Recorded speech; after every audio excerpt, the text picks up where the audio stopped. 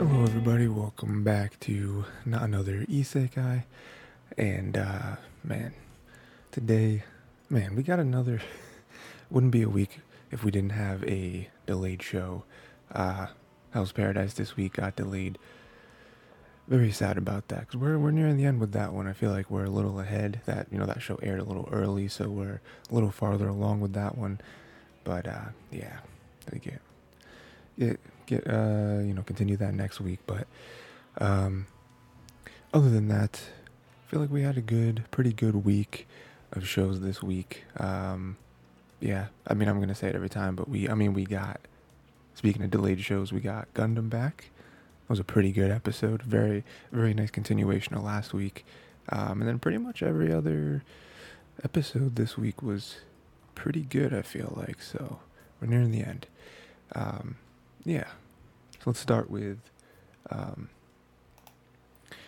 the one of the best ones, Vinland Saga Season 2, Episode 20. Yeah, this is very much what we thought it was going to be from last week, right? It's a continuation of the battle. They're kind of it's funny because they kind of ended the episode at a like standstill. Um, Canute and them kind of retreating, I guess, which not really retreating anywhere because they don't really have anywhere to retreat to, but um, I'm kind of holding back and like I guess allowing Kettle and his people to like lick their wounds because they're not doing well, you know. Um, Canute and them they were able to hold off Thorgal, which is great, because Thorgal he was a couple seconds, just an extra couple seconds of like sneakiness of stealth would have ended Canute, but Canute is that's also a great thing to see because in this moment I think we were that was a big question where it's like how successful is Thorgal going to be? We saw him creeping in the ocean. Um, what's really going to happen? Is he going to be able to kill Canute? Is someone going to catch him? Whatever, right? But I feel like what happened was was really rewarding. Because more so than Thorgal, like us kind of learning about him more and more this season. Us seeing the aged and like King Canute, right? Knowing where he was in the first season, how he really wasn't fit to rule. He had some good ideas, but like he definitely wasn't a leader. And to see him now, make those monstrous decisions. But then on top of that, and not only his mind, he had the reflexes quick enough, and it could have just been because his body was like, "You're going to die." But he had the reflexes to block Thorgal, which is more than you could say about even his soldiers that were at his side that were supposed to be guarding him. So um, still crazy on Thorgal's end. Like he snapped the sword in just two swipes, which was insane. Um, but yeah. I mean, that scene in itself, I think, definitely made you fear Thorgal more and more. I mean, we saw him slaughter a bunch of people back at Canute's camp or whatever, but this right here, if they had an army of Thorgals, Canute wouldn't stand a chance. Um, but yeah, that was really the big moment of the show.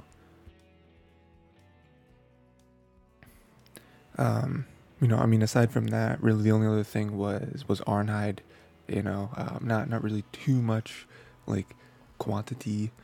Um, really happened this episode. It was really that little battle. The first half and the second half was Arnheid dying, unfortunately, um,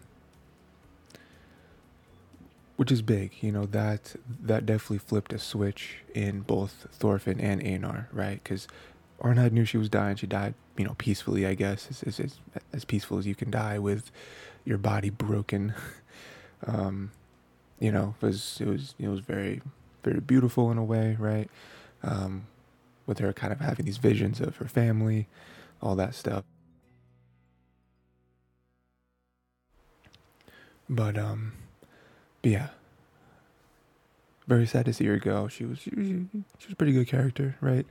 Um, she's definitely one of the more like innocent people in the show just trying to be good, But unfortunately, her death is now used as a catalyst for both Thorfinn and Einar. Einar, we already know, right? Like Einar, as soon as Kettle came strolling in on the back of Snake, he was fully ready to just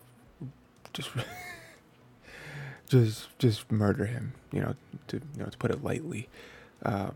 Thorfinn was able to stop him, which I think was huge. He did use violence to stop Einar, which I think is big, even though it is just a punch. He didn't kill Einar or anything.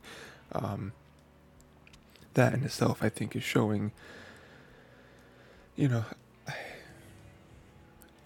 This whole season, I feel like we've been wondering if Thorfinn is going to, like, who is Thorfinn actually, right? Like, because the whole first season we saw Warrior Thorfinn, we saw him being the devil of the battlefield, right? And now this season, he's kind of defeated, to a sense that I feel like frustrates Vinland Saga fans. Just as like, hey, we want Thorfinn to be crazy again. But if you really like Thorfinn, I'm sure you'd want him to be happy. Being a slave, probably not happy, but him not killing people, I think, is probably at the most at peace that his character could possibly be at. So now we're getting to a point where at the very end, it seems that Thorfinn is going to confront Canute. Now, I don't really know what that means. I mean, I guess we don't in general, right? I don't know if that means he's going to try to kill Canute. I mean, he did say that that the battle is not over, right? Because Kettle's still alive, Canute's still alive. The battle rages on, So, again, I don't really know what that means. I don't know if he's going to go try to kill Canute, or, kill Canute, or just confront him. I mean, I imagine Canute still knows who Thorfinn is. I mean, they were at each other's side for quite a while. So, but yeah, we'll see, I think that there's, the season 1 fans in us really just want something to push Thorfinn over the edge to start killing again. And while I think visually that would be exciting, I don't know that that's the path that Thorfinn's character is supposed to take. We'll see though. I mean, again, there's only 4 episodes left or so. So I mean, it's got to end in a big way, right? And him going on a killing spree, him really adding himself to the battle would be huge. We also haven't seen Floki at all really be a factor here, so maybe they will confront. I mean, I don't know that they know that Thorfinn is there. So, Thorfinn popping up, I'm really interested to see what Canute's reaction will be, what Floki's reaction will be. So, I think that this episode was pretty cool. Again, I don't think a whole lot really happened. The Thorgal stuff, the R9 stuff, I know it's big, but I feel like that kind of stuff doesn't really hit me as hard as other episodes may have. So, I feel like these last few episodes with Thorfinn, the determination in his eyes, I feel like it's gonna be huge. Yeah. So, next, Hell's Paradise episode 9. Like I said, it was delayed. I didn't really read into why. I just saw that, yep, it was delayed. I was looking for the episode, wasn't there. So, I think what was the last episode I wasn't really a huge fan of. I was like, yeah, some cool stuff happened, I guess, but we're waiting. And so with the delay, it's it kind of sucks, but we'll see. We'll see next week. Next we got Konosuba, an explosion on this wonderful world, episode 8. This one very much was the second half to last episode. They were saving Father Zetsu or Zetsu. It turns out he was found innocent, not as a human, as a human, not innocent. I would not want to be near him at all. I could not be friends. I don't know that I could join the like Axis sect and have him be like the man. Wouldn't want it. Also, some of the other people that were trying to run against him, or not run against him, but I guess like replace him. Not really a fan of those guys either. Like all of their platforms that they're running on just got worse and worse and worse, and it's like Megumi needs to get out of here. This is not a place for her. But yeah, he was found innocent, so that's big. Um, that demon girl's back. I don't remember her name. I don't think her name was said in this episode. She's back causing trouble. They were able to run her off, which is funny. You know, I feel like that's something that Konosuba does a lot, where they have a character that's supposed to be super powerful, and then they kind of offset it with a character that doesn't really seem powerful, but they really are, like Father Zetsu, where Father Zetsu was like, I'm not dealing with this, and he was just easily blocking all of her magic and all that, and then the whole entire sect was like, get her out of here, so that's funny to have her kind of as a reoccurring character to come back and want Chomsky, right? Trying to get the cat. I could. There's a few episodes left. I was gonna say I could see her seeing her again, but there's only a few episodes left. We probably won't see her again, honestly. At least this season. I don't know if this show is getting a second season. I don't really know that it needs one. But yeah, they run her off, and then the big ending. Kind of two things here. One, Zetsu gives Megumi money to go to Axel, which is big. I don't know if Axel, obviously this is a prequel, so, I feel like we're kind of, Konosuba fans are like, can't wait until she gets to the town or the village or whatever, the city, I don't know, that her future companions are. I don't really know that that's exactly how the season's going to end. Like I said, I don't know if there's multiple seasons, but, is Axel the place? I don't really remember. But her going there, that's kind of her thing to be like, okay, there's like a another town with a lot of adventures and all that. So that'll be pretty cool to see, right? Maybe it is a town. Maybe we see her a little bit here. Trying to join other groups and them not like her because of her whole thing, her whole situation with the explosion magic. So that'd be cool.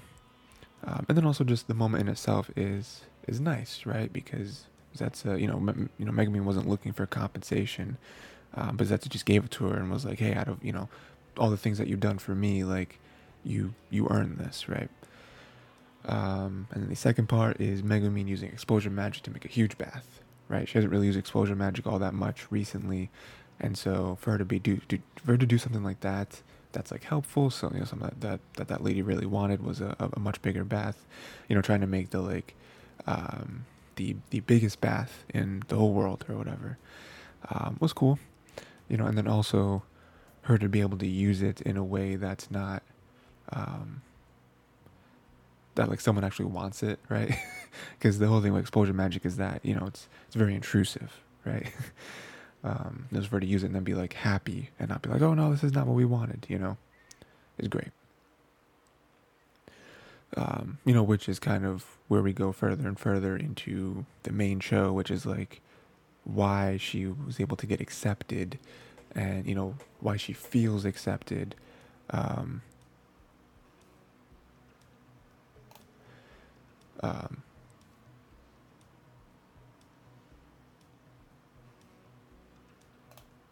Sorry, something weird was going on. Oh my god, what's happening? I don't want this. What is happening? Get out of here.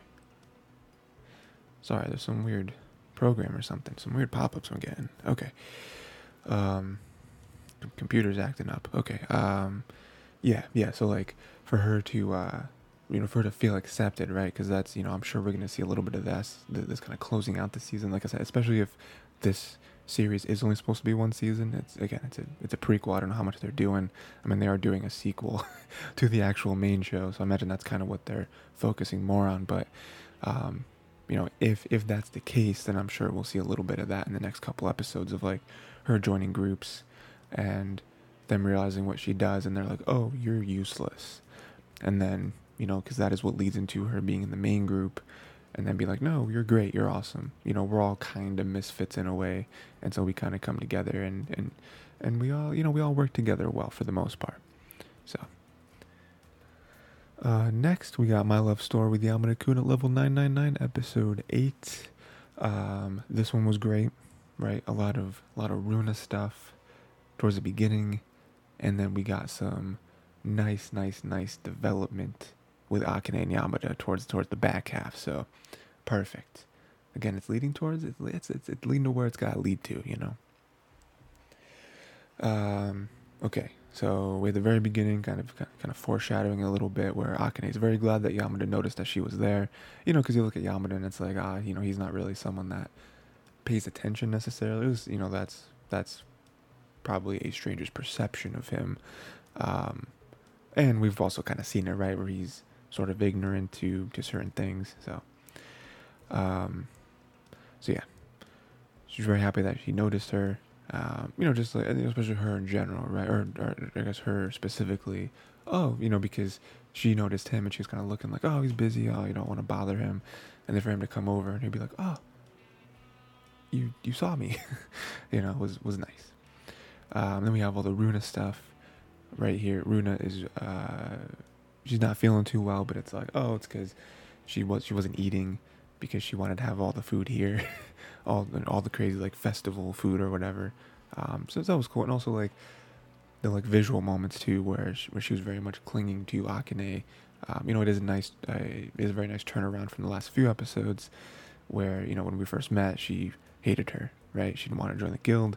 She was suspicious of her. She didn't want her near any of her people, right? She didn't want, she didn't like change. And so now that we fast forward here, episode 8, where she's like clinging to her and like, she wants her help. She wants, it is sort of like a like big sister role that she's never really had. Obviously she has Eita, and Yamada to an extent, right? But never really had someone like Akane, not only a big sister, but also, we've seen it last episode, right? Where, where she was like, oh, she's a friend, but she's not a friend like one of my school friends, where they would act a certain way towards me. She is sort of like an outsider in that sense, and so the way she acts and the way she responds to certain things that I do or say is very different, and part of me doesn't like it, but part of me finds it refreshing and sees that this is genuine, right? Yeah, that's great.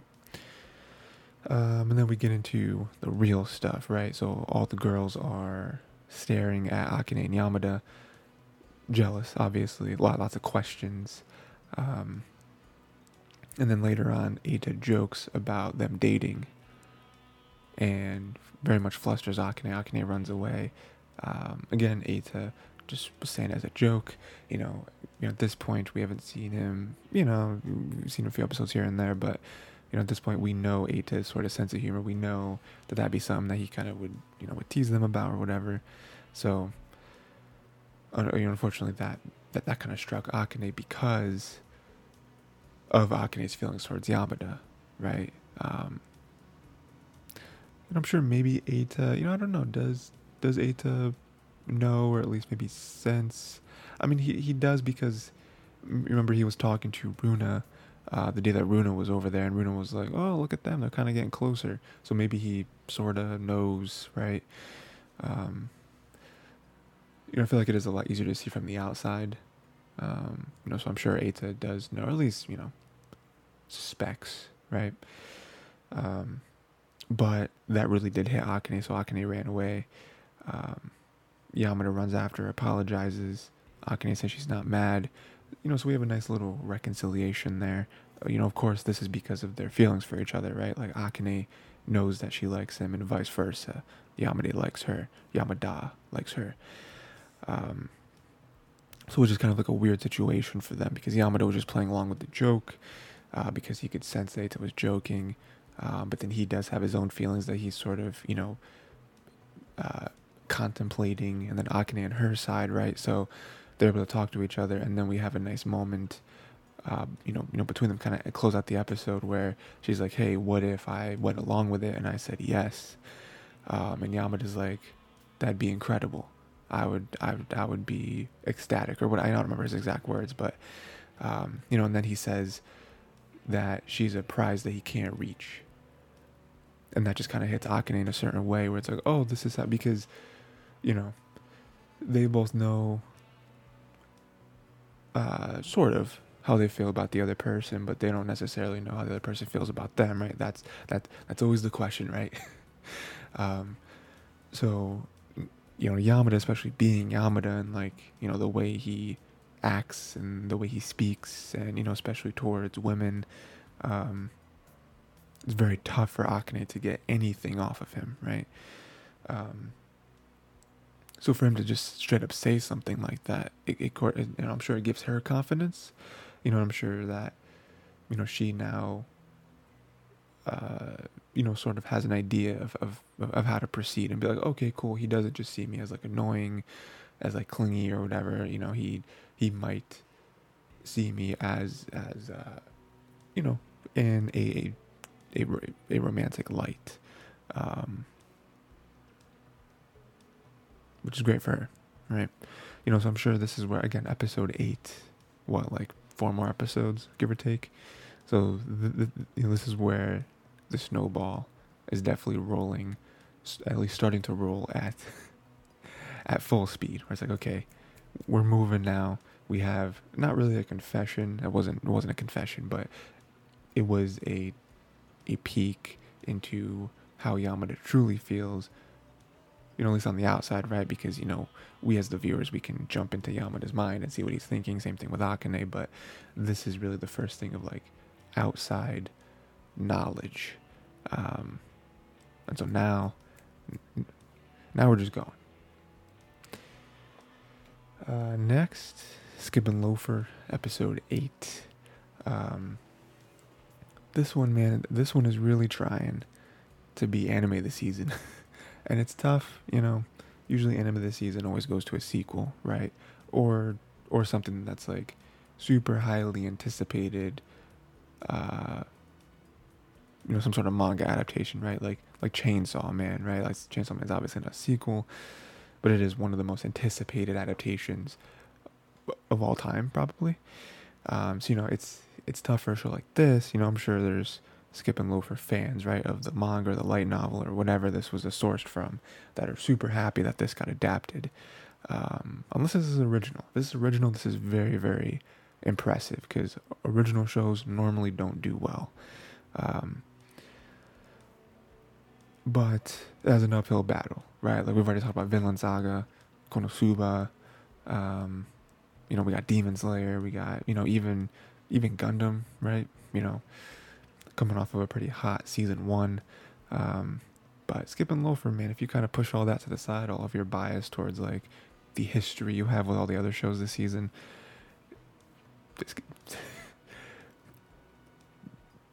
the show's going crazy. We have an opening up with Shima apologizing for Ririka showing up. He's like, oh, he's just like a friend from the acting stuff or whatever. And so that kind of leads into Shima and Iwakura's, what do we call it? It's not really a date. Just like, I don't know. They're just hanging out, I guess. And Ikashira and now are spying on them, which I thought was really funny. Ikashira, I don't know. I mean, here's the thing with me, and I feel like I've mentioned this before, especially when Ikashira was first introduced. Stories, not just anime, obviously. Stories love redeeming characters, right? Whether it be the villain turning into like an anti-hero or something, or just be an antagonist or just a very annoying character, or a character that causes some sort of harm or trouble for the main character, right? And a lot of times the point of that of the redemption arc of the character is to show, is to boost the main character. Say, oh, look at this, the main character has these specific qualities of a main character to even drill reason into a character like this, right? So it's, a lot of times it's, it's not even to show, oh, this character changed. It's more so to show, hey, the main character can change others, right? And so I feel like that's kind of the route that the show is going, where it's like, I don't particularly like Igashira, right? But I feel like her redemption is just like, oh, look at Igashira, all the stuff that she has to go through, blah, blah, blah, right? It's more so to show, oh, look at Iwakura and her effect on, on these other people, right? She has a friend group of very different individuals, and she's able to bring them together, and like she is the glue, right? And so I feel like that's where they're going with this. And I feel like at the end of the day, I don't want Igashira's character to be redeemed. I just don't need it. you know I feel like there are other characters in other shows that I feel the same way about, where it's like, I don't need this character to be redeemed. Like I don't know, man. Like they're explaining it. They're starting to peel back the layers of her character. I don't know how deep they're gonna go. Again, there's only a few episodes left, but it's like they're gonna explain it in a way where it's like, her parents or what. I mean, they've already kind of explained out, like, she's had to work super hard towards this, right? Like, this is not just given to her, right? Which is great. I respect that. But it's like, I don't know, the way she thinks and acts, like her whole motives are just like very surface level. And I do like the relationship, at least in this episode, that she had with Now, because Now was kind of able to break her down, right? Because Now is an adult. She's like, I've been through this. I can, you are just in high school or whatever. Like, you are so easy to read, And so I really like that. But it's just like, what are you spying on them for? Like, what does it matter? Because she's probably upset at the idea of Shima being taken, right? But it's like, you spot, like, even if you have to worry about that so much, like obsessively, you spying on them isn't going to change the outcome. Like, were you planning on intervening if you saw they were like they were gonna hug or kiss or something? Like, were you gonna jump in? Because if not, there's no point. Like, why? It's so weird.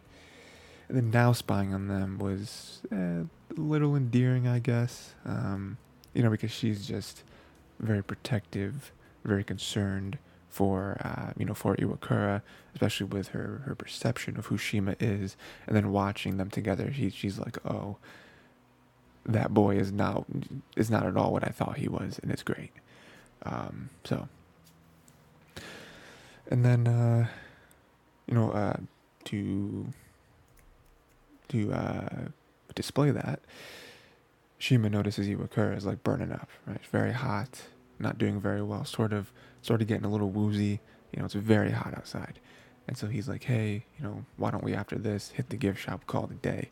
And she's very sad. She's like, because, in her mind, she's like, oh man, there's, looking forward to this day. I wanted to take full advantage of the day. I was having so much fun. And then Shima says the perfect thing. He's like, well, we can just come here again. And like, it's such a little thing to say. Like, oh yeah, of course, like, this place isn't closing down, right? We can just come back. But for him to just say that is like, oh, like, again, it just kind of shows his relationship and his attitude towards Iwakura. And then even from Iwakura's perspective, it's like, oh, he seems, he wouldn't say that if he also wasn't enjoying himself today. He wouldn't say that if he didn't want to hang out with me.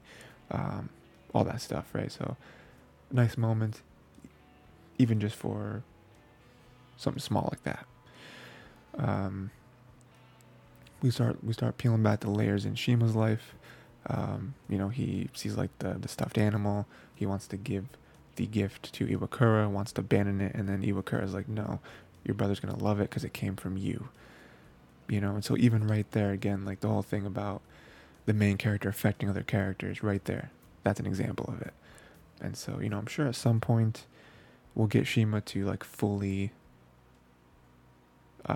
just like pour his heart out, hopefully, to Iwakura about his life, because right now, again, every episode we're getting a little bit here, a little bit there. So yeah, that'd be nice. Because then at the very end we have Ririka. See, this is okay. this is something I was very upset about. And this is the whole thing where it's like, Iwakura is the main character, but I'm so much more interested in Shima. It's not a slight against Iwakura. It's just because of how the character is presented to us, of this like super secretive character who just kind of, just kind of strolls through life. And we've been learning more and more that, well, that's probably because of his personal life, because of his family situation, right? Like the family stuff has been brought up multiple times, been hinted at multiple times. So that's why it's just so much more of an interesting character. Again, nothing against Iwakura, obviously she's great. But even the end right here, we have a moment where we see that something happened with Shima and Ririka. We see them at like a karaoke place, seemingly with maybe some older people. I'm not quite sure. Maybe from like their like their work, right? Like acting, modeling, whatever. Something happened there, something bad.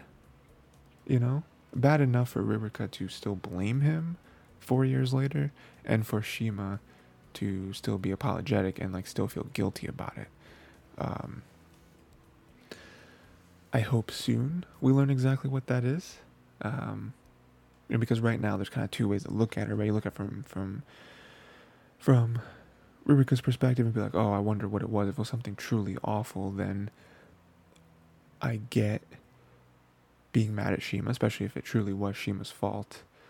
Like Shima dragged her to this thing, and then it turns out that some bad stuff happened, especially if it was some really bad stuff.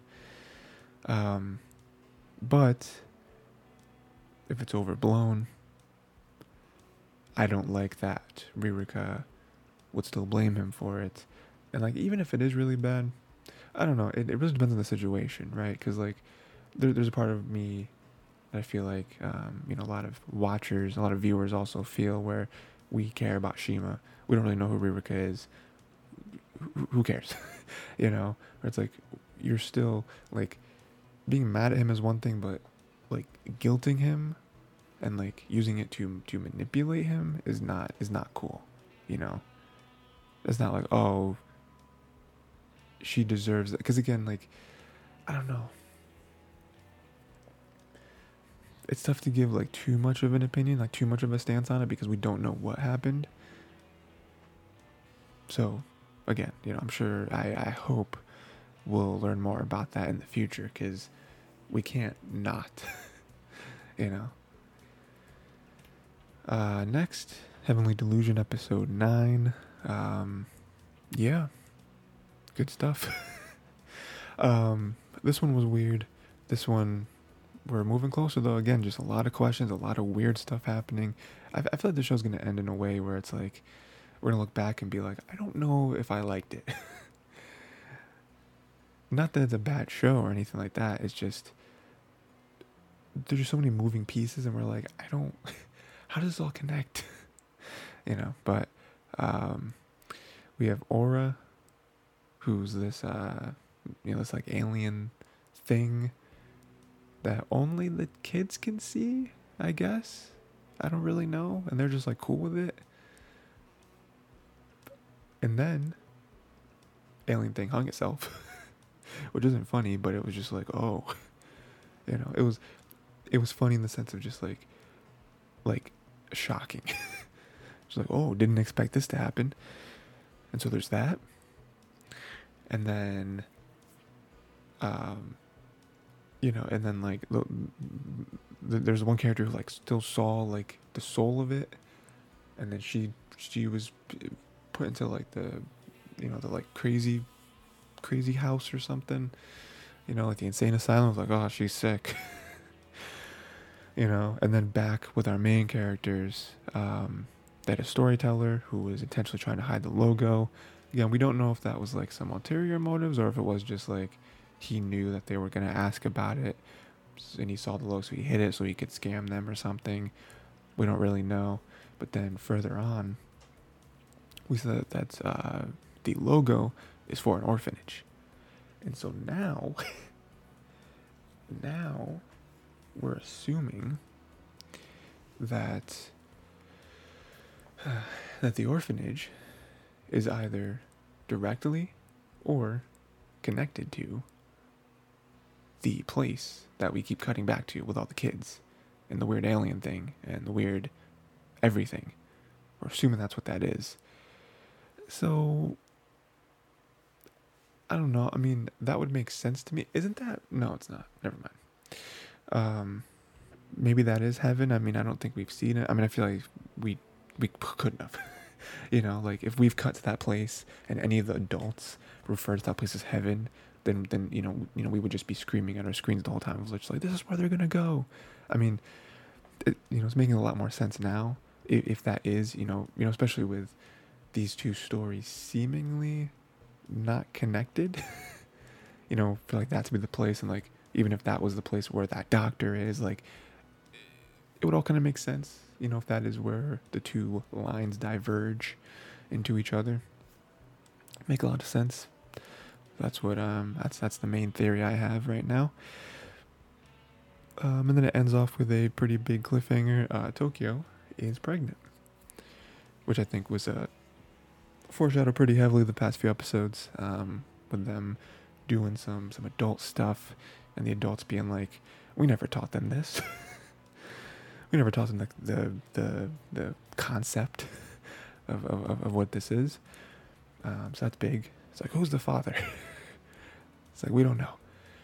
That's big. So I was like, I don't know. Again, like it's a weird thing because it's like, we know there's confirmation now that the man-eaters are humans that died from a particular disease, and then we've had cutaways to like this weird place, them like growing things, and it's like, those don't look like humans, those kind of look like monsters. Are they like man-eater embryos?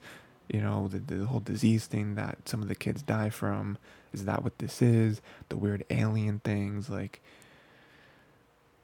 even the one kid drawing, he's really good at drawing, but like, we've seen a couple of those drawings be alive, like like they're actual like man-eater creatures in real life. So it's like, I feel like we are getting closer and closer to like everything connecting in a way that I hope is super satisfying, but I don't know. We'll see. I don't know. Next we got Demon Slayer, Swordsmith Village Arc, episode 7. This is just not finished. I talked about last episode where I'm like, maybe the next episode will be the like finish to the battle. Maybe not. I don't know. Definitely not the end. So Tanjiro was not able to cut the head. It was just too tough, right? Just crazy that he wasn't able to cut the head. And then like Nezuko's like blood demon art or whatever kind of faded, so now his sword isn't even as strong as it was a few seconds ago. So now it's like, oh man, we're in trouble. Then there's this new guy, this like 6th demon. He's got these crazy powerful drums that he's banging on, and very similar to the first, one of the first demons, one of the first like real demons they faced. The one that could bang on the drums and like shift the perspective of the room. That was a pretty cool fight. So sort of similar to that, but I feel like more powerful, because obviously that demon was kind of locked to the building, and this demon just like bangs on a drum and some crazy wave of deadly wind attacks you. Yeah, that was cool. He calls them all awful villains, and so from his perspective, he's like, "Oh, you're bullying this tiny little demon that barely fits in the palm of your hand. You're the bad guys." And I love, because I feel like in another show, another character, another situation, the main character, like, that would hit the main character. Main character would be like, maybe he's right. Maybe we all think we're the good guys from our perspective. The bad guys don't think they're bad. I feel like another show, another character would have maybe struggled with that idea a little bit more. Not Tanjiro though. Tanjiro immediately is like, "What are you talking about? You guys have harassed and killed multiple people, multiple innocents in this village for doing nothing. They're just chilling, living their lives, and you come here and murder them. What do you mean? I'm killing you guys because you guys are murderers. The people I've killed are murderers. The people you've killed, just civilians chilling, you know? We are not the same. This is not a perspective issue. So you know, I like that Tanjiro shut that down immediately and was like, "No, you're wrong. No, you're not gonna play your weird mind games with me. You guys are the bad people." Um, and then we cut to Muichiro, and the like ghost of Tanjiro is able to help him escape. Just kind of like instill certain things in him. Also makes him realize that Tanjiro reminds him of his father.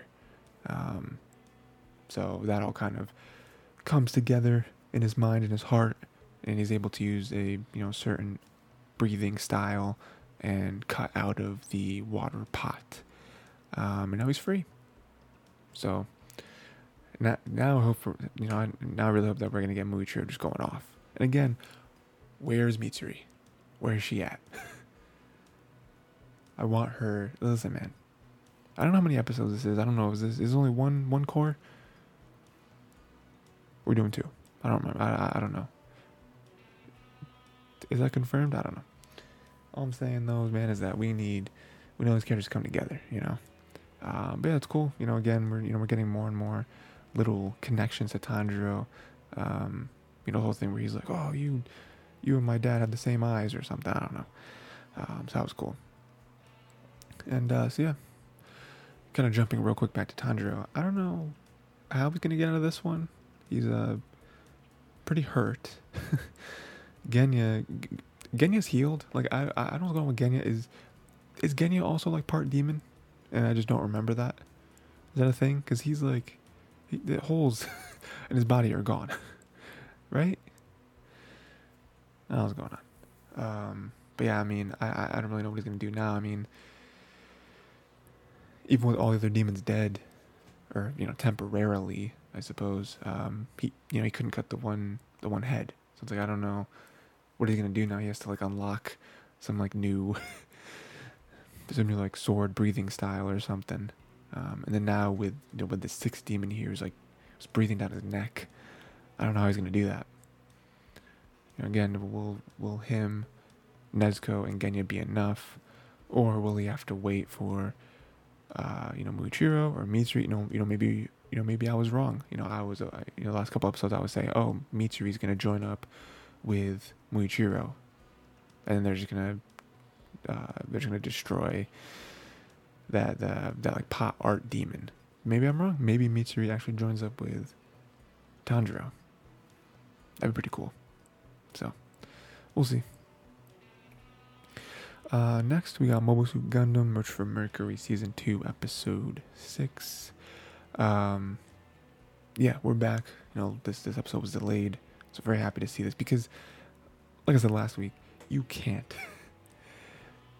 They really did that to us. They really had definitely the craziest episode of the season, one of the craziest episodes of this whole show, drop with episode 5, and then they're gonna delay episode 6. Come on, you're crazy.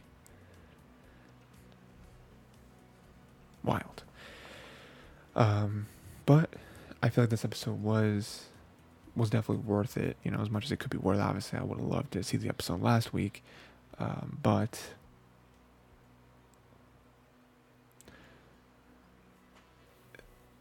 I liked how this episode opened up with Suletta clearly hurting, right? Like she's doing great on the outside. She's killing it with her studies.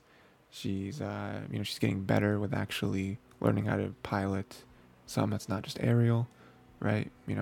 Just like passing those exams. She's eating, which is good. I feel like on the side of depression, I feel like it's better to be depressed and eat and depressed and not eat. So I guess her eating is good. But I mean, everyone around here is like, this is not right. Like you can't, her whole life was ripped from her. Her whole life was taken from her, right? Where like these secrets that she never knew about that are kind of, tough stuff there. stuff with her mom, you know, like her possibly being used, right? Um, Ariel being taken from her, Miorine, uh, betraying her, at least from her perspective, right? Um, yeah, she's she's nothing again, you know. Like she never really had a problem with that, I'm sure she would have. I mean, that's kind of how she started, right? But it's like, and then for her to be like, oh no, it's my fault, it's my fault, I'm the one who broke the promise, whatever, right? It's just like, no, that's so wrong. Miorine clearly betrayed you, and again, we've seen Miorine's perspective, so we know that she does love Suletta, not quite confirmed in like necessarily a romantic way, but definitely in a way where she cares for her, right? And so we know that from Miorina's perspective, she's doing this for Suletta's own good, so that Suletta can have a real life and not be caught up in all of this. But Suletta doesn't know that. So from her perspective, she should not be blaming herself. Like, Miorine is the one who turned everything. Like, you would have easily beat Ghoul, and not because Ghoul is a bad dueler, bad at dueling, but because, one, he's rusty, and two, you have Ariel. Like, you would have destroyed, you were destroying this man, So that's just crazy. We cut to Miorine and Ghoul's thing or whatever. They apparently have a Gundam that was being developed way before Miorine ever entered the whole the company. So they're going to use that. Apparently, they're going to go to Earth with Ariel and stop the riots. That's how they're going to try to get some history, and try to win. Try to be the new president or whatever, right? Because Shadiq is running away with this. He has a lot more support, a lot more votes, or a lot more like potential votes and backers or whatever. So Miorine has to do something to like show like, hey, I'm in this. Here's what we're doing. Here's why we're the ones. So she's gonna do that, and that's gonna be very dangerous. Even with Ariel, I don't know. They are bringing some people to First and Protection, but like, I don't know. I mean, Earth has a lot of reason to be doing what they're doing, and so Miorine being hurt because of that, I don't know if I want to see that. And then some huge stuff at the end with Suletta. We have Children of the Coven, which I guess is us, or at least Suletta finally being keyed in on who she is and all that. So from what I understand, this is a little different from what I feel like I thought I learned last episode or episode before or whatever, is that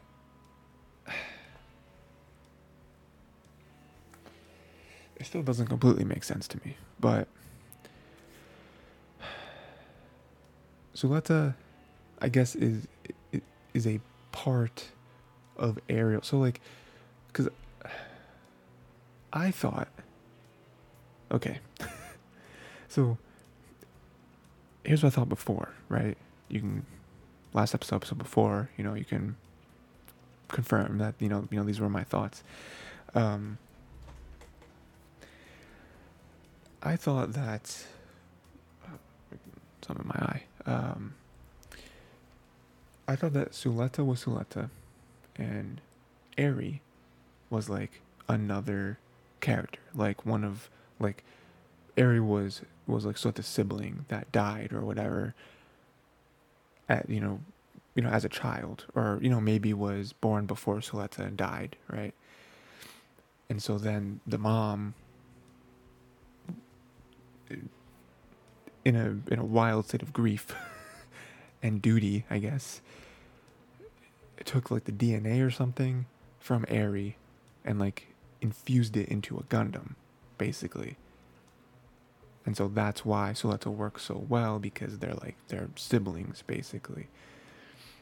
now, now I'm getting the idea that Children of the Coven, right, that like they're all like clones of each other, and Prospera has like tried this multiple times maybe, and they've all died in one way or another in the past, and Ariel is like the main body almost. And so, they said like soon Ariel is going to be able to move without a pilot. Ariel's not going to need Suletta to pilot it, because their whole connection, it works, right? When Suletta pilots Ariel, Suletta somehow doesn't die. If Ariel somehow, for some reason, does not kill Suletta through the process of piloting a Gundam, which is unheard of. It's just still a little fuzzy for me. I'm sure we'll learn a little more as the episodes go on, but that's kind of what I understand. And so then even Eri, says that Suletta shouldn't cling to Ariel or the mom anymore, because it is like destroying her almost, right? Even if not physically, just like the whole situation is not good for her, and she should. So like they are getting, and I do write this last note where everything she loves has been ripped from her for her own good. I feel like that is where the show has placed itself. Miorine, the mom, and now Ariel are all doing things for Soletta's own good, trying to not get her caught up in everything. She's good. She's a good person. She deserves her own life. She deserves to do what she wants to do. She deserves to be happy. Unfortunately, from Soletta's perspective, she doesn't see any of that because it'd be impossible. Because no one has explained this to her. No one has sat down with her and been like, "You want the truth? Here's why I've done what I've done." Whether it be Miorine, the mom, Ariel's probably been the most upfront with her, but still not really saying everything plainly, And so, like, from someone's perspective, it's like everything I've loved has abandoned me. She still has her friends who very much love her, very much care for her, right? We love the redemption arc of Choo-Choo, right? Of starting off as this one that like hates Suletta because she's a Spatian, going to now where she's like rooting for her and is like, no, this is what you gotta do. You're gonna pick yourself up. You're gonna go to Miorine and you're gonna tell her all your thoughts and feelings, and you're gonna confront this. And I'm like, yes. But yeah, I mean, I don't really know where Soletta's character goes from here because, like I said, those three things have distanced themselves from her, and like there's no real explanation. Like, again, even the clearest information that's been given to her from Eri still doesn't really explain everything. Like, she's still kind of in this space of like, but like you're leaving. Like, I can't pilot you ever again. Like, it's just so unfortunate, because Soletta's just trying to do her best. She's trying to be out here, do her best, and it's just not working. So I don't really know where character goes from here. I don't know. I mean, I would like to think that at some point she's going to re-enter everything and be like, no, it's actually best for her to be involved in everything. The whole like main character syndrome, right? But I don't know. Next, we got Somniacs After School, episode 7. Kind of some scary stuff this episode. Some stuff that made me reminiscent of some other shows and movies that I've watched, and like I'm like, oh no, they're not going this route, are they? And we'll talk about that in a second. But yeah, so most of this episode is just them handing out flyers, them trying to get everyone pumped, ready, knowledgeable of their meteor shower party. It's kind of what we're gearing up to. I don't know if that's going to be like the season finale or if it's not. I don't know. If it is, still a lot of episodes to go just to be the season finale. But that's cool. We see them hanging out, working together. That's nice. Nakami and Maguri, they almost have a moment at the fireworks. Which is all what we're hoping for, right? Because again, this is one of those shows where it's like, does it have a romance tag? Are they just gonna be best friends? Or just gonna be like really, really close friends? Because I would be okay with that, honestly. I mean, I always want to see, if there's the potential. I want to see them be together. But this is a show that I feel like they could explain in a way to be like, no, they're not. They're not romantic. Like neither one of them feel that much about the other character. It's just like, no, we're really good friends. We're really good for each other. We, whatever, right? They could explain it in a way like that, but this moment, I feel like, along with maybe another couple moments, I just feel like go a little too far, where it's like, oh no, they do feel something more for each other, which is nice. But it gets interrupted by the friends, and that's like, man, it always happens. Someone always walks in. But then, after all that, they have another moment together. It's like, oh, this one's going to be real this time. They faked us out before, and now we have this one, which is real. And this is the thing that I wanted to talk about. Well, here, let me do this actually, because this is the thing I want to talk about the most. So let me just finish up everything else first. The only other note that I have for this episode is that they have their late night radio show, which is cool, right? Like that, Nakami kind of introduces this like public broadcasting thing that anyone can broadcast whatever over the radio if you have the code or whatever. So that was cool, and that was a way for them to like talk to each other, which is weird because like, do they not have like phones? Like the phone has the phone functionality, but I don't know. It was a weird thing. It's like, I don't know, maybe that was the point where it's like, oh, we don't know, they're still listening. I don't know. It was weird. I don't know. Was that explained at all? Like why they were doing that and not just calling each other? Anyway, but it was nice, right? They were talking to each other, sort of, and learning more about each other a little bit, and then fell asleep, and it was peaceful or whatever. So that was cool. But what I wanted to talk about was this moment. They had the nice moment, round 2, right? And Maguri talks about how when she was younger, obviously when she was younger, in the past, she had like heart problems or something, and so then got fixed, had some sort of, I don't know if it was surgery or if it was just, whatever, some treatment, whatever. And so, she's been getting her strength back up. She's able to exercise now without worrying and whatever, right? And for the most part, doctors are like, you're good. No more worrying about this. You're good.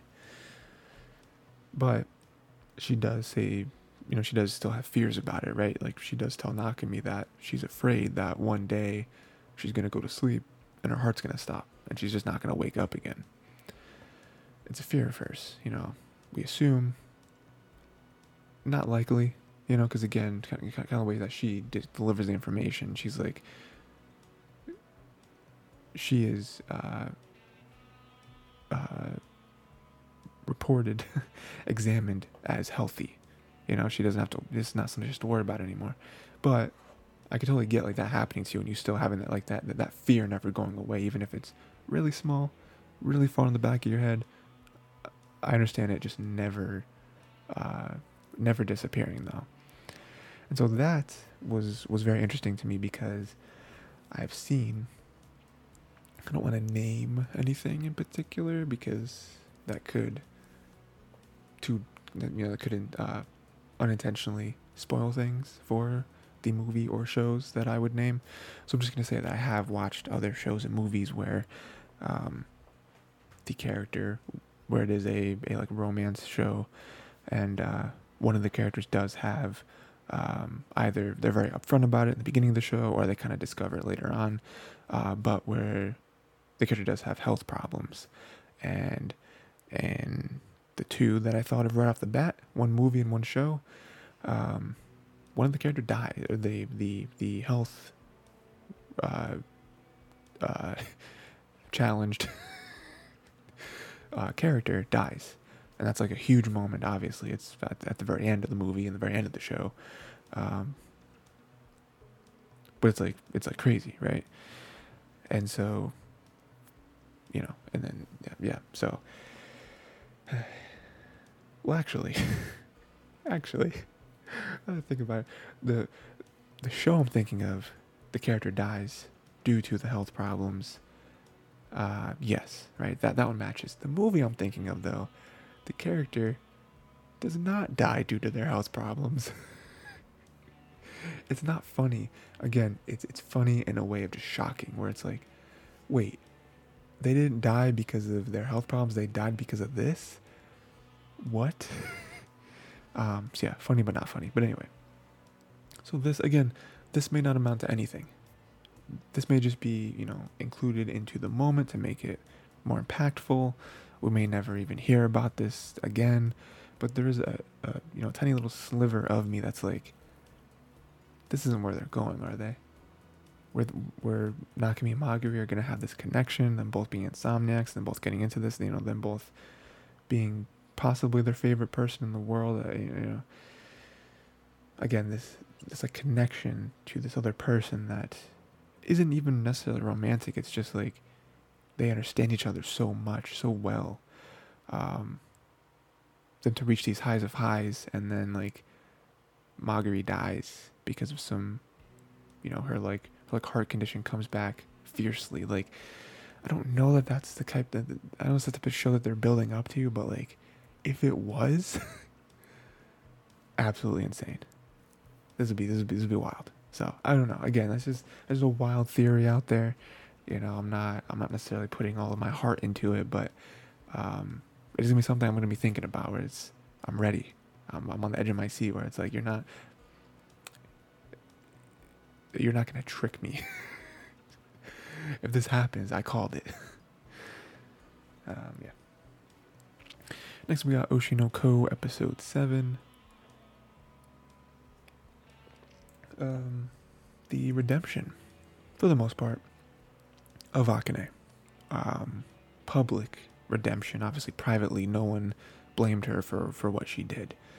Which again is one of my favorite parts about this situation. I mentioned it last week, where it's like none of the people on the set are like the other actors, actresses. Aqua, Yuki, all them people are like, oh, she deserves what she got. Like, no, all of them are like, we care about you, we do not blame you, we want to know that you're okay. And we'll get to that in a second. Actually, we'll get to that right now, because this is where it opens up. It'll help if I take a look at my notes. They meet up. Yuki slapped Akane for worrying them. Like, runs up to her, slaps her in the face, and is like, what is wrong with you? Why'd you do this to us? We're worried sick about you, all that stuff. All of the characters run up, all of the actors, actresses, all that, that they run up, and, again, this is great, because again, in another show, another story, other characters, that would have been the route they took, right? Where one or more of the actors and actresses would have resented Akane. She put a bad light on the show, she should just quit, blah, blah, blah. Maybe even Yuki being the one to be like, not forgiving of her, right? But for it to be like, we're sick about you. Were you eating? Were you sleeping? Where were you? What happened? You tried to jump off the bridge? For them to be like this concerned about her is so refreshing, because I feel like, again, that's not normally the route that a show with a scene like that, would have taken, with a situation like that would have taken. They would have let what's the word I'm looking for? Leaned into that, right? So that's great, right? So Aqua has this great plan where he's like, I'm gonna take some behind the scenes footage and we're going to edit it and we're going to show the world, social media, which is the world, um, the show from our perspective, to show that, hey, this is not like, we're all friends, we're all cool with each other. That moment in particular, even, like, this is what really happened, this is what was said between Akane and Yuki, like, no one resents anyone, Akane's cool, it's fine, and it works. The video, mostly, cleared Akane. Obviously, Aqua, I think, was the one that was kind of doing the voiceover with this, and he was just like, yeah, I mean, it's never gonna be 100%. I mean, there's still gonna be some people who don't believe it, or, whatever, like, still resent Akane. It's like, oh no, she's still terrible, whatever, right? There's just them trying to cover it up, But for the most part, the public perception and opinion on her has shifted to being like, you know what, I kind of like Akane now. Oh, if Yuki was able to forgive her, then I can forgive her, all that stuff. So it's better. It's definitely a lot better. Which is not, I mean, again, it is, it does just go to show how like wishy-washy the internet is, where it's like one day you find an account that's telling someone to end their life, and then a week later they're rooting for them. It's like, you shouldn't. I don't know. Something that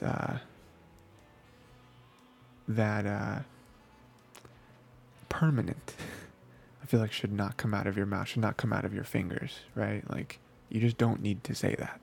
But, and then at the very end, we have Akane researching Ai to basically become her. They had this great plan. They're like, hey, you should, you put yourself out there too much. Like, for something like this, especially a reality show where on paper you're not playing a character. It's not like a movie or something where it's like, oh, you're playing a role. In a reality show, you're supposed to be yourself, but you should still lean into something. You should still put on some sort of character, to protect yourself. That way, if these comments, again, these very extreme comments, but just in general, if you get negative comments, it's like, oh, well, they don't hate me because the me they're seeing isn't actually me. So it's like, it would help. I mean, same thing with like a character in a movie where it's like, oh, I hated this character. It's like, oh, well, they don't hate me. They just hate what this character did in the movie, or whatever, what this character said in the movie. So that's kind of the energy that they're coming with. Hey, you should maybe kind of reinvent yourself a little bit. And so notes, and then Akane is like, I'm gonna become someone that Aqua kind of admires and likes. I'm gonna become Ai. And so she does some crazy research. Like we've already seen it up until this point a little bit, but like her for this, she has like the like classic cork board with all the photos and notes and the like pins with strings attaching to each other. She's going crazy, and so she like, and then we have the the final shot of the episode where she comes in and the cameras start rolling, and she turns on her Ai character, and Aqua's like, whoa, that's her. Even like visually, her eyes have the stars in them. Just like Aqua and Ruby have in one eye, but then Ai had in both eyes. So yeah, it was pretty cool. So yeah, we'll see more of that. I'm sure that's kind of where the show is going more and more. I mean, it's probably, I don't want to say that. Probably for the next couple episodes at least, I would imagine. We're going to be focused on this reality show. I don't know. I mean, there's 8, 9, 10, 11. There's 4 episodes left. So, not really too much. I mean, only 4 episodes, so I could see them just kind of, the reality show arc or whatever, could just finish out the season. Again, I did say this at the top, but I like to just say this about every show, every week. I have read the manga of this, if this is your first episode, I guess. So I know everything's going to happen up to a point. I'm not caught up in the manga, but I'm definitely way farther than episode 11 of the show. So never gonna spoil anything though, because that's not cool. But yeah, so I imagine. I mean, I'm trying to rack my brain of like 4 episodes. What would a good cliffhanger be in 4 episodes? I don't know. But yeah, I'm sure that'll, and it'd be interesting to see how Aqua reacts to this, because now it's like, oh, she's gonna act like I, but then we see that in his eyes where he's like, whoa, it's her. This is crazy, you know. So we'll kind of see how that dynamic shifts, and even just in general, like the new and improved Akane, what kind of effect is that going to have not only on the show, people win the show, but also social media. How are they going to act, right? Also, they do kind of flip flop back and forth, but I like to see more of Ruby and her idol group and all that stuff. So, be cool. Lastly, we got Ruby. Kubo Won't Let Me Be Invisible, episode 8. Yeah, good episode. So this one, again, lots of good moments, right? Like that, that's the type of show that Kubo is, where it's just like slice of lifey. Here's just some nice moments. So, big one, we had Seita and Saki meet. So it's funny because they are the younger siblings of the two main characters who have a relationship. So that meeting was very wholesome, very nice. Seita gave Saki his favorite rock. It's like, oh, awesome. So that was, again, very wholesome. Akina is such a schemer. I love Akina, Akina's character, because we see where, Saki, but especially Kubo, Nagisa. Yeah. Nagi is like the nickname. Nagisa is her first name. Nagisa Kubo gets it from. It's freaking Akina. I mean, again, we haven't seen the parents or anything, but it's Akina. Look at Akina. Akina is the embodiment of scheming. Just the whole time she's like, oh, looking at this, look at them acting all close and everything. Oh, you're gonna be, I'm gonna be your big sister. Just like, what are you doing? Later on, Saki helps Kubo cook because Kubo is terrible at cooking. She tries to cut the onion. She kind of nicks her finger a little bit. Not cool. But I do like the moment one because just seeing more Saki is cool. Just seeing how capable she is and how incapable Kubo is funny, right? But then also we see how into it Kubo is and how much effort she puts in because this is for Shiraishi.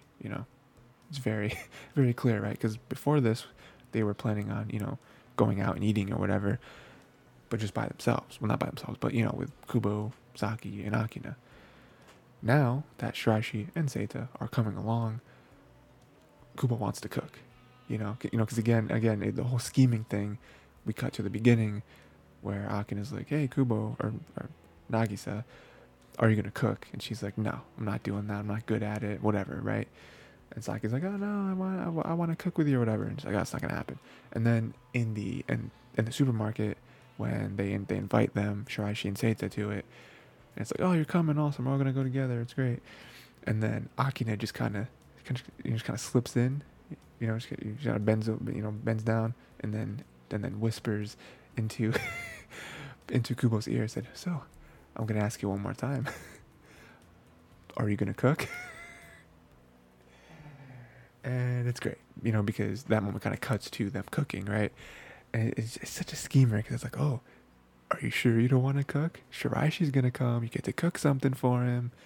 So, I love it. Every character in the show is fantastic. We have, and then, she specifically wants to cook Hamburg steak because there's that one time where Shiraishi said that he, I don't remember, he said, what was his favorite food? Was like sharing what their favorite foods were. I think Shiraishi said Hamburg steak was my favorite. It was something like that. It was either like favorite or like I've never had it or something like that, right? So it was really cool. Cooks it for him, eats it. Shirashi loves it, and that's like you can visibly see the relief and joy on Kubo's face. It's like, oh, he liked it. That's great. I made it for him and he liked it. It's awesome. Um, yeah. They do get into a little bit of a spat because Akina, very drunk, kind of getting a little too close to a little too close to Shiraishi. Again, Shiraishi not trying to do anything. He's just like, yeah, I don't. This isn't that a situation? I don't feel comfortable. So Kubo just gets upset and jealous and whatever. But at the very end, they do make up. They all hold hands, quote unquote, where Kubo and Shiraishi don't hold hands because Seita's in the middle holding their hands, which is very cute. But yeah, so again, a very nice one. Again, a very telling moment, right? Like Kubo wouldn't get jealous like that. She might get upset, but like jealous is where it's like, you're wearing your heart on your sleeve. And Shiraishi can't really see it because he's kind of ignorant when it comes to stuff like that. But yeah, so again, just good stuff all around. Again, I love the show. If it all wrapped up last season like it was supposed to, probably would have been like top 3 favorite show for me that season. It's kind of tough to put it anywhere now because it's like half and half, but I just love it. It's just nice. It's just a nice feel good show. Yeah. So. And that is it. Not another Isekai this week. Again, overall, pretty good episodes. Again, we're getting to the end, so they're all kind of, they're kind of like building and building and building because we're getting to the end. So they're building to some sort of resolution or some sort of resolution plus a cliffhanger. So yeah, we're wrapping everything up in the next few weeks. Very excited for that. Very excited. Yeah. So let me know what was your favorite show this week, favorite moments, all that good stuff. What ones you're excited for most next week. Make sure to start thinking about next season, because again, it's coming up soon. About like 4 or 5 weeks. We'll be in the next season. So, yeah, that's it. Until next time, watch more anime.